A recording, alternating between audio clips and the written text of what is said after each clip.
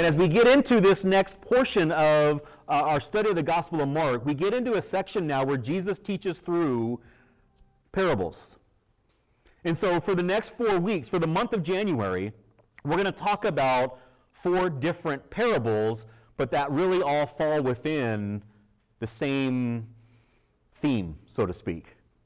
So as we look at a parable, we kind of, maybe that's been defined for you before in time, what a parable is. You might be thinking of a definition right now, maybe that you learned of what a parable was or is as in children's ministry or whatever else. You're probably familiar with this phrase. It's an earthly story with a, come on church, I know you know it. It's an earthly story with a heavenly meaning, right? So you've heard that before, which is okay. That's not a bad definition of a parable. It's right on. But we're going to add to that this morning as we go in a little bit deeper. If you're an English major, you may have heard the term similitude. Anybody? One? Okay, let's move on. Okay. Maybe you've heard the term allegory. Okay, you've heard that term. We're familiar more with that. Okay, so that's kind of what a parable is, right? So it's that earthly story with a heavenly meaning, but I want to take it one step further where I read that it's a spiritual truth walking hand in hand with daily living. You follow that? It's a spiritual truth that walks hand in hand with daily living. So, an applicable story. Whether the story is true or not doesn't matter. We find meaning within that and how it pertains to who we are in our relationship with Jesus. So that's what a parable is. They're designed to penetrate our heart. So we're going to talk a lot about our heart this morning. Not just our mind, because this is going to go deeper than just what we know as far as what parables do. They're designed to penetrate our heart and therefore bring about a response. Parables dictate that there is a response. You're going to respond one way or the other with a parable. You're going to listen or you're not. If you're not going to listen, story's over, you move on with your life. If you're going to listen, then it necessitates what level of listening? Are you listening intently? Are you going deeper into understanding what is being said? So that's why when we look at our title slide right now, parables, are you listening? It's not just, can you hear the words coming out of my mouth? Is, are you truly listening? Are you taking in this information? So that's what the question is for this morning and really this month. As we talk about these 4 different parables over the course of the next 4 weeks, how intently are you listening? Okay. So in the ESV, as we stick to here, the English Standard Version of our Bible, that's what we read from primarily, the word "hear" is mentioned 10 times within chapter 4. So 10 times in 41 verses, the word "hear" is used. And Jesus emphatically uses the term "listen" with an exclamation point. You go to any version in Scripture, and if that word is there, when Jesus starts this parable this morning, he says, "listen," with an exclamation point. So he's either making himself known. Remember, he's speaking to how many people are following him now? I mean, hundreds, maybe thousands, I don't know. We don't have a number specifically. But he has to get their attention. So he's getting their attention here, but he also needs to get their attention here. How many have children? Okay. When you say "listen" with an exclamation point, it means something, right? It's not just a gentle, "hey, I want to talk to you right now." It's, pay attention. We got something to go through. We have something to say. So we know what a parable is. What's the purpose of the parables then? Parables serve 2 purposes. Number 1, they're revealing. A parable is revealing. What is it going to reveal? The things we need to understand. Not just the things that we need to understand, but the things that we seek to understand at a deeper level, because as followers of Jesus, or as Christians, we've been given the Holy Spirit. And in a sense, it's not our job to determine the interpretation, to determine the definition. We mentioned long ago that the Holy Spirit is the one that teaches. He provides that explanation, provides that definition, provides that interpretation that we need to understand what God is trying to tell us. But it's going to reveal something. That's called spiritual wisdom, when we grab on to what the Holy Spirit wants to say to us. 1 Corinthians chapter 2, verse 12 should be up on the screen. says, now we have received not the Spirit of the world, but the Spirit who is from God, that we might understand the things freely given us by God. So the Holy Spirit is our teacher. We just need to do what? Listen. But not just listen, but listen. Right? Listen intently. Pay attention to what is being said. The other purpose of our parables is it's concealing. So in one sense, a parable is revealing. The Holy Spirit is going to reveal something to you, whatever it is He wants to teach you. But parables are also meant to conceal, to hide the plain truth, so that you are not found guilty of denying plain truth. This is how Jesus is now speaking to the people as He moves on in His ministry.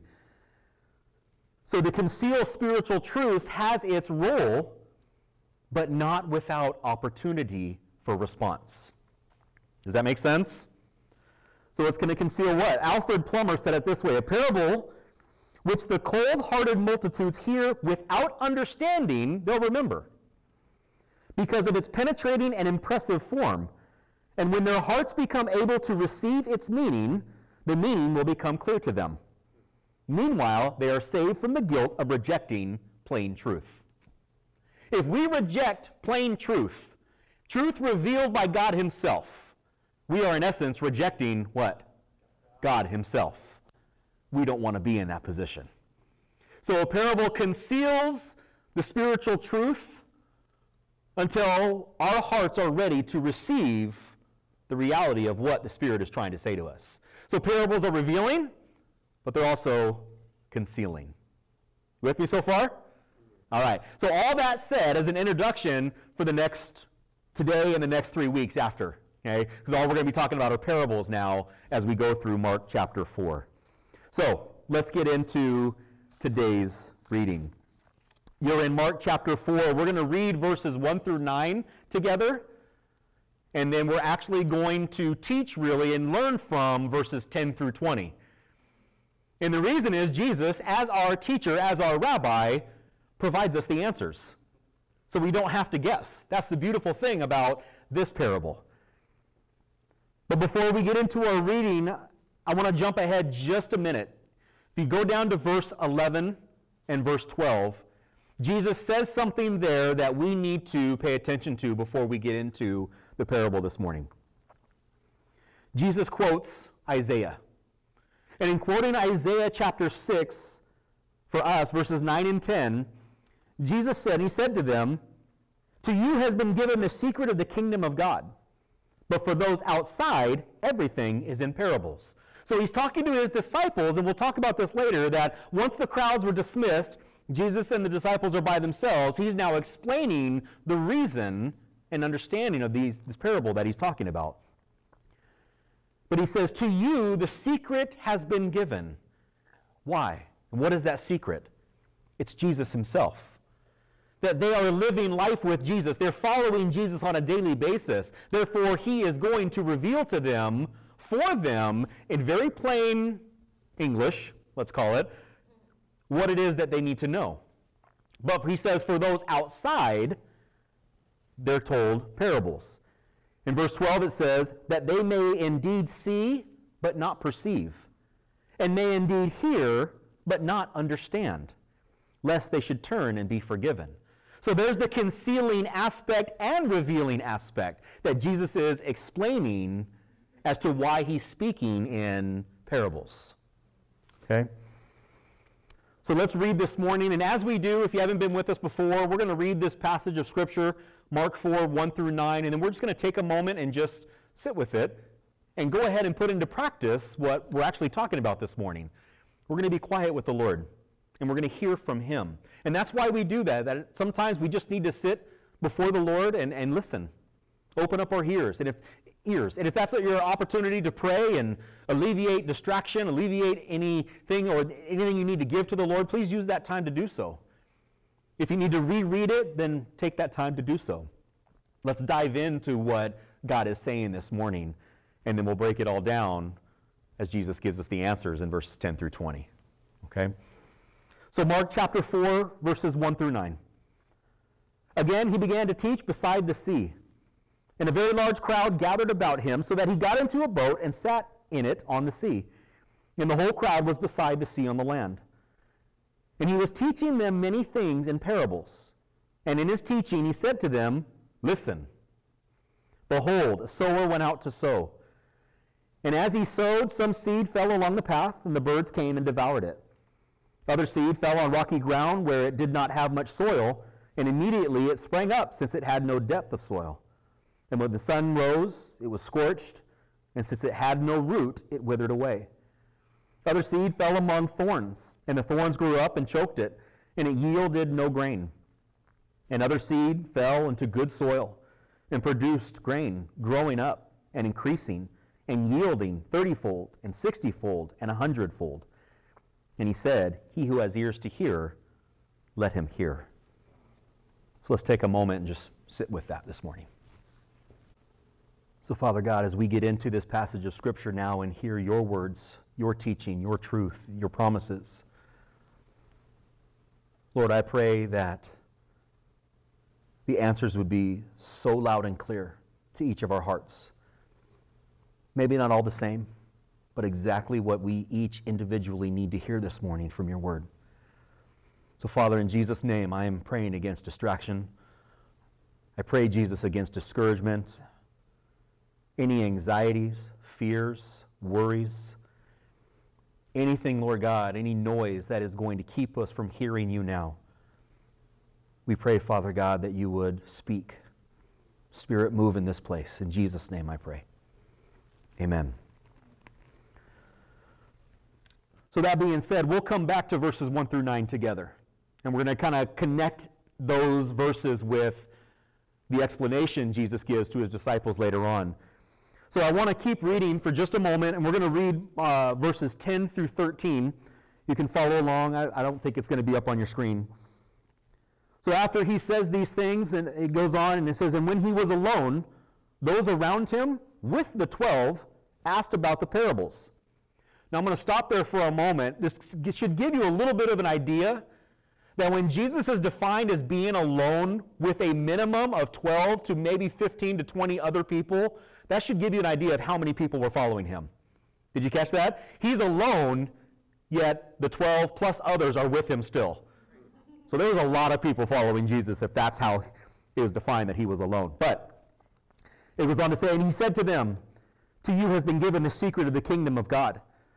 But for those outside, everything is in parables, so that they may indeed see but not perceive, and may indeed hear but not understand, lest they should turn and be forgiven. And he said to them, Do you not understand this parable? How then will you understand all the parables? So we're given a little bit of a glimpse now into what we're going to see over the course of the next 4 weeks. That the explanation and answers Jesus gives this morning will be able to identify those answers in the other parables that we discuss. So here's what our teacher gives us. He gives us the answers. Don't you love it? Do you love that in school when your teachers just went ahead and gave you the answers? Even on a test or whatever else. So, all right, let's be nice. Let's go through some answers. And that's when students sit forward and go, Oh, we're given the answers. I'll pay attention now. Okay? But that's what he's about to do, and that's the beautiful thing. So we're actually going to connect now verse 4, as we just read, with verses 14 and 15. Pardon me. So verse 4 said, And as he sowed, some seed fell along the path, and the birds came and devoured it. Now if we jump down to verse 14 and 15, Jesus gives us the answers to what that means. The sower sows the word. And these are the ones along the path where the word is sown. When they hear, Satan immediately comes and takes away the word that is sown to them. So what does he say? What is the seed? It's the word. It's the word of God. What is the soil? Our hearts. Okay? So the seed is the word of God. The soil is us. It's our hearts and how we respond to what's given. This is why it's so important that we hear when Scripture speaks to our hearts, we pay attention. Proverbs 4:23 says, Guard your heart above all else, for it determines the course of your life. Now, we've mentioned before that when you take things in here mentally, that's where everything starts. We talked about taking your thoughts captive. Because if it's not things of God, then from here it goes down to your heart. And when it gets to your heart, it breeds emotion. And from emotion, it breeds action. So when we say we got to guard our heart, because it's going to determine the course of our life from our heart and the information we've gathered, when it gets here, it determines the decisions that we make. So we've got to be very careful about our heart. But this seed, this word of God that fell along the path, this is an ignorant heart that has no foundation or experience in the word of God. That's one way to look at it. Another way to look at the seed that fell along the pathway or by the wayside was, in a more dangerous way, a hardened heart that doesn't want to give it any bearing, any thought, any process to go from here to action. It's a hardened heart that has an immediate negative response to the Word of God, so it falls by the wayside. That's a dangerous position to be in. But the other side of it is the ignorant heart, that somebody who grows up, doesn't attend church, has no understanding of the Bible. This allows us to pay attention to those people so that we can speak very plainly and clearly to them. So when we talk to them about the things of God, we don't use all the terminology that is foreign to somebody who's never been in the Word of God. Does that make sense? And more often than not, that's going to be by the action of our life, how we respond, how we're responding to all the things that happen to us. But the devil immediately steals, as there was no soil for the seed to take root. That's his job. That's what he does. John 10:10 says, the thief only comes to steal and kill and destroy. And if we don't want that to happen to us, then we live the second half of John 10:10, which says, and we live in why Jesus came, which is to give us life and to have it abundantly. So let's move on, verses 16 and 17. We connect this with verse 5 in what we just read. Verse 5 says, other seed fell on the rocky ground, where it did not have much soil. And when the sun rose, it was scorched, and since it had no root, it withered away. Jesus gives us the answer to what this means. Verse 16 says, and these are the ones sown on rocky ground, the ones who, when they hear the word, immediately receive it with joy. But they have no root in themselves, but endure for a while. Then, when tribulation or persecution arises on account of the word, immediately they fall away. You ever heard a passage of Scripture and it just made you feel good? Made you feel encouraged? And that's all you really wanted from it, and so you walk away and you forget what it said? James tells us very clearly, it's like a man who looks at himself in the mirror and then when he walks away, forgets immediately what he looks like. We can't forget the Word of God. We can't just be encouraged by it and walk away, because that was momentary joy, momentary pleasure, momentary happiness. Whereas that's not the purpose of God's Word. God's Word is meant to infect us, take over us. That's why Psalm 119 says, your Word I have hidden in my heart. I've committed it to memory. It's a part of me. I take it with me. So that what? I may not sin against you. But if we just take it in here because it's encouraging and it's a nice saying and we walk away, then if it doesn't get here and settle in, it means nothing. Then it's just words. That's the shallowness, the no depth, no soil, not enough depth for the roots to grow and grab onto anything. It's received with pleasure. Many of us maybe in this room have experienced that mountaintop high, been on a retreat before. You've gotten away from society, you've gotten away from your job, you've gotten away on a retreat in the desert or in the mountains, and you just envelop yourself with worship and the Word, and you just have that high, spiritual high feeling. Have you been there before? But then you come back down the mountain and where did it go?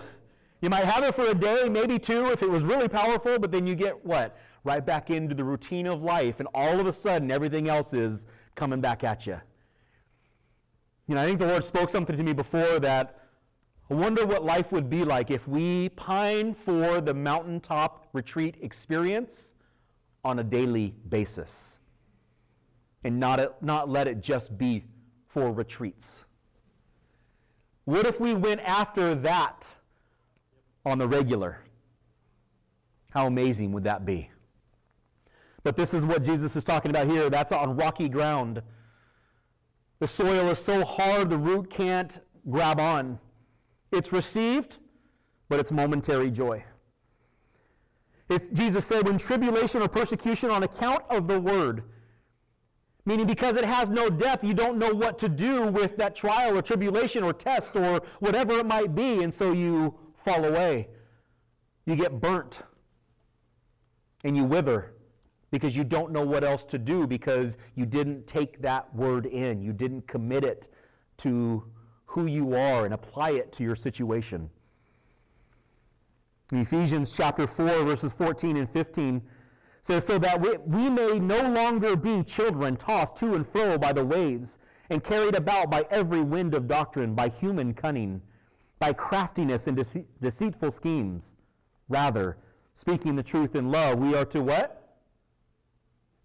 Grow up. We are to grow up in every way into Him who is the head, into Christ. You guys familiar with palm trees? Pretty regular around here. I know Mr. Brian is. You ever tried to remove a palm tree?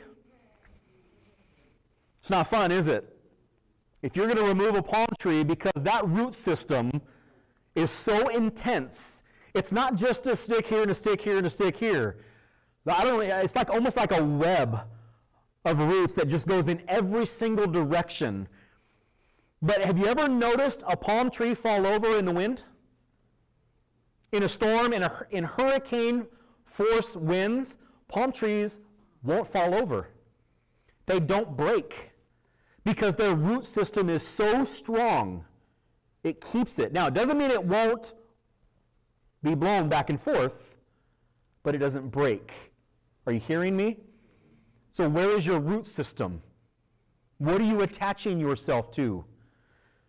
By standing on your own 2 feet in your own wisdom, you're saying, I don't need to have roots, I'm good on my own. You're going to break like that.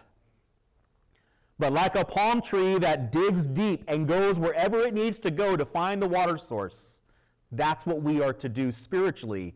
So that when the waves come, when the wind happens, when we're in those storms, those trials, those tests, those temptations, we might get blown back and forth a little bit, but what? We're not going to break because we're established in the Word of God, the water of life. Our root system goes deep. Make sense? So let's move on. Verses 18 and 19. We connect this with verse 7 above. Verse 7 said, other seed fell among thorns, and the thorns grew up and choked it, and it yielded no grain. In verses 18 and 19, Jesus gives us the answer. He says, and others are the ones sown among thorns. They are those who hear the word, but the cares of the world and the deceitfulness of riches and the desires for other things enter in and choke the word, and it proves unfruitful. Now, first thing I want to point out, in this scenario, those that are sown among thorns, there's good soil there. There's good depth there. But what didn't happen in order for this seed to bear fruit? The land wasn't cultivated. The farmer did not get rid of all the stuff that's not supposed to be there to allow what is supposed to be there to take firm root and grow and produce, because the weeds and the thorns and everything else just choked out the good, because that farmer left the bad and tried to incorporate the good. You hearing me? All right. So the seed that fell among the thorns, there is good soil, there is acceptance to the Word of God, but there was no cultivation. Jeremiah 4:3 in the New Living Translation says, plow up the hard ground of your hearts. I'll say that again. Plow up the hard ground of your hearts. Do not waste your good seed among thorns. So here Jesus is speaking the truth of the Word of God from the Old Testament to the New. Hundreds of years before, God was speaking these words already, preparing His people for this parable, this lesson. That you're too hard-hearted. You think you're good enough to have one foot in this camp and one foot in this camp. I'm going to follow Christ, but I really like to hold on to this stuff too. That is the complete opposite, the antithesis, the disobedience, the muck, the weeds, the thorns, the junk that does not fit in with the faithfulness and obedience and grace of who Jesus Christ is and the life he wants to give you. That life abundantly cannot include this. If you think you can coexist together, the good and the bad, that's not going to work. Remember talking about Jesus coming to bring a new way of life, this new kingdom, because the old didn't fit into it anymore. But yet the Jewish people, the Pharisees, the Sadducees, they wanted to maintain the old and add in the new. It doesn't work. House divided against itself cannot stand. It's one or the other. So what do you choose? What do you need to do to get rid of the weeds? You know, there was a time when I was sitting at my table, this is a long time ago, a few years ago, maybe 4 or 5 years ago, and I was just drinking my coffee, just staring out to my backyard, and I noticed my backyard looked pretty horrendous, which is normal because I just don't give it attention. My friend Brian is laughing at me right now because he knows exactly what my yard looks like. Mr. Brian was in landscaping, so he keeps me accountable. But I was looking at my yard and going, man, that looks horrible. But God spoke to me in that moment. Because I saw some green grass, but I also saw weeds. I also saw things that weren't supposed to be there. My yard was littered with, we'll call them dog deposits. And it was just nasty, but yet within all of that, I saw the good. There was some green, there was some flowers, there were some things going on. I was like, oh, that looks good. But then your eyes also saw the rest of the stuff. It's because I wasn't paying enough attention to take enough care so that the good things, the green, the flowers, could cultivate, to grow, to take over. I wasn't doing what I needed to do. Did you hear that? I wasn't doing what I needed to do. So there's action involved. You can't just sit back and hope the good stuff overtakes the bad. We are sinful by nature. We are wretched by nature. We have to take action to respond to the Word of God and do what's necessary to get rid of what's not supposed to be there. And do it on a regular basis. Because how good do you feel after you do some yard work? Things look good. Things look nice. They're clean. They're well kept. You kind of do this as a guy. You kind of, oh, I'm proud. That looks good. And then 2 weeks later, you haven't touched it. And what happens? It all goes right back in because you haven't maintained what you needed to maintain. Because you think you can maintain joy in the pleasures of the world.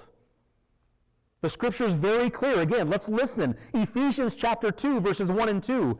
And you were dead in the trespasses and sins in which you once walked, following the course of this world, following the prince of the power of the air, the spirit that is now at work in the sons of disobedience. Did you hear the words I emphasized?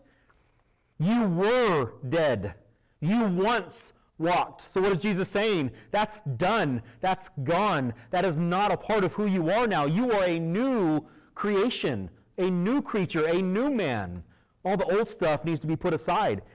Well, what are some of those old things? 1 John 2 lets us know what some of those things are, generally speaking, and it's up to you to identify what's in your life that fits into these categories that you need to get rid of. 1 John 2, 15 and 16, do not love the world or the things in the world. If anyone loves the world, the love of the Father is not in him. For all that is in the world, now here's where you fill in the blanks for you in your life. The desires of the flesh, the desires of the eyes, or the pride of life is not from the Father, but is from the world. You fill in the blanks as to what those are, because I can guarantee you, anything you're struggling with, any sin that is weighing heavy on you, anything you're caught up in, whether you recognize it or not, can probably fit into one of those three categories. But it's up to you to respond and make a decision what you need to get rid of. But don't just get rid of it, maintain the cleanliness. once it's gone. So the question is, why are we allowing the things of this world to grow and take root in our hearts? Why weeds? Why thorns? Why the dog deposits? Do we allow to sit and rest in our heart and our mind and stay a part of our life when we know it's not a part of what God desires for us? Why do we leave them there? It's the question we need to ask. So we need to begin the process of removing these things now, today.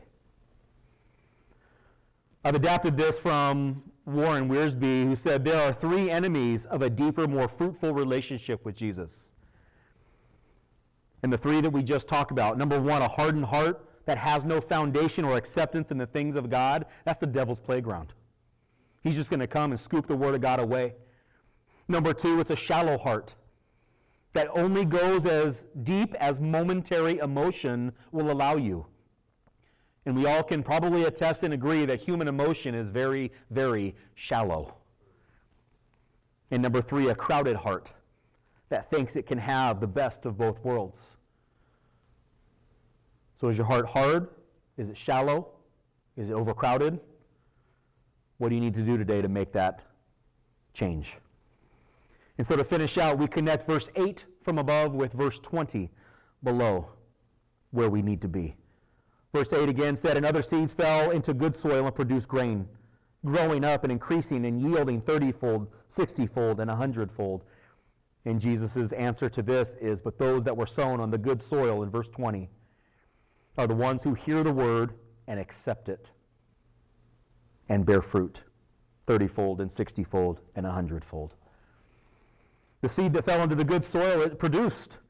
Did you catch any of the key words in there? That it produced, that it grew up, that it increased, that it yielded. Those are all what? Those are all action items. It's what we do. It's our response to the Word of God. What are we going to do with it? How are we going to produce? How are we going to grow up? How are we going to increase? How do we yield more and more and more to the will of God? Are we listening intently to respond and act on what we hear? It is our responsibility.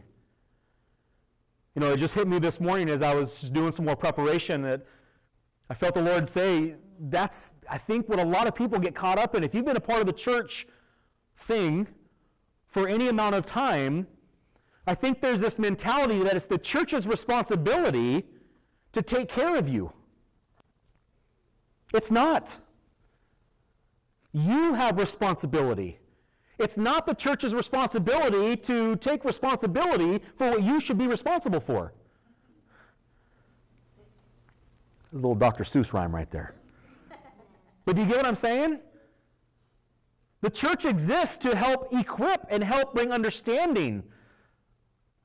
Not so that you can come and serve and check off your service box and be on your way for the other 6 days a week. 6 days and 20 hours of the week. I'll give you 4 hours if you serve on a Sunday, especially here. It's not our responsibility. You have to take responsibility for yourself. This is why there's so much power in the words of producing, of growing up, of yielding, humbling yourself before the Lord, saying, yes, I need help. Yes, I need understanding. I need to ask more questions. That's why I love what the disciples did when they went away. They were like, I don't get it. I'm confused. God, what does this mean? That right there is taking responsibility that when you don't understand, when you don't know what to do, you seek the answers that you need, one, from the Word of God, and two, if you still don't have any understanding, that's why the church exists. That's why you have pastors. That's why you have community. To walk this life together to help you out, not just go, I don't get it, and walk away. Because if we're talking about the teacher-student relationship and all the students I had, those were the ones that walked away, never did homework, never asked questions, and failed every assignment, every test, and they were okay with that. And that was hard to accept as a teacher because you want to provide answers, but all I need you to do is do this. But there's a lot of pride in our life that keeps us from raising our hand Because all you're saying by raising your hand is, I don't know, and I don't know what to do. That's humbling, isn't it? Especially as adults, when we're saying and admitting, I've got to rely on somebody else for help. That's hard to do. But I'll say it again, that's your responsibility to do.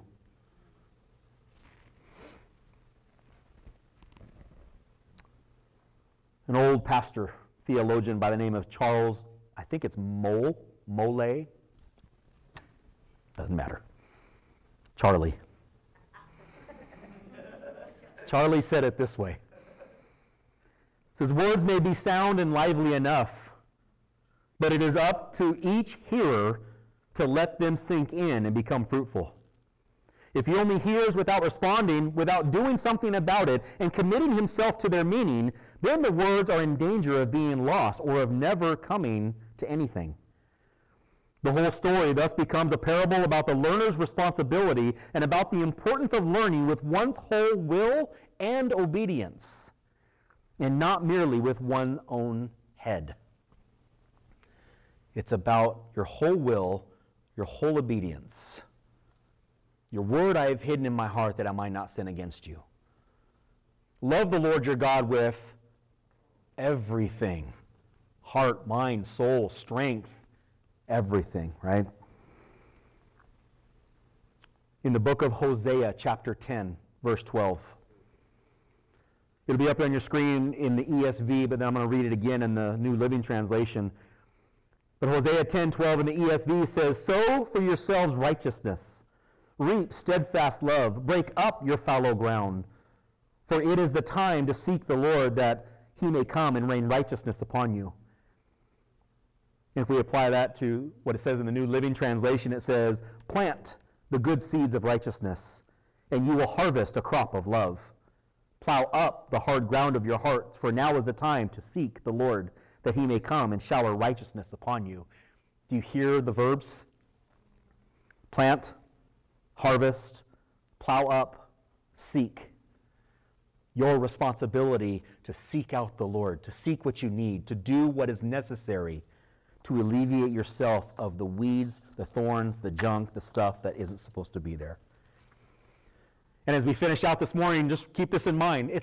Every Christian's different. Every person in their life is different. I think that's why Jesus said some will produce 30-fold, some will produce 60-fold, some will produce 100-fold. So stop comparing yourself to other people. Teddy Roosevelt said, comparison is the thief of joy. So I'll put that in plain English. Stop looking and counting the apples on everybody else's tree. Worry about what you're producing. Worry about the fruit that you're putting out there. I don't care if it's one apple. I don't care if it's a whole harvest full. You worry about what God has gifted you to do, because every single person in this room has been given different gifts. But every person in this room has been given gifts. We're gifted differently. So stop comparing yourself to what you do or don't do compared to what somebody else is doing. Use your gifts to produce what God needs you to produce for your life, your family, your community, your surroundings. And let the Holy Spirit do his job, which is harvest. Make sense? All right. So really quickly, what did we see this morning? We, as followers of Jesus, have the ultimate responsibility to respond to what we hear. A few questions. Are you faithfully following Jesus? We see that in the disciples. They were chosen. They continued to faithfully follow him. And when necessary, ask questions. So are you faithfully following Jesus? And if not, what's in the way? Are you listening intently? And if you're not, what are you allowing to distract you? Before my notes, I'll admit to you, I just said, if not, what's distracting you? But doesn't that put the responsibility on the thing that's distracting you? So I think God maybe changed that this morning. If you're not listening intently, what are you allowing to distract you? Are you seeking to understand? And if not, why not? And are you responding to the Word of God?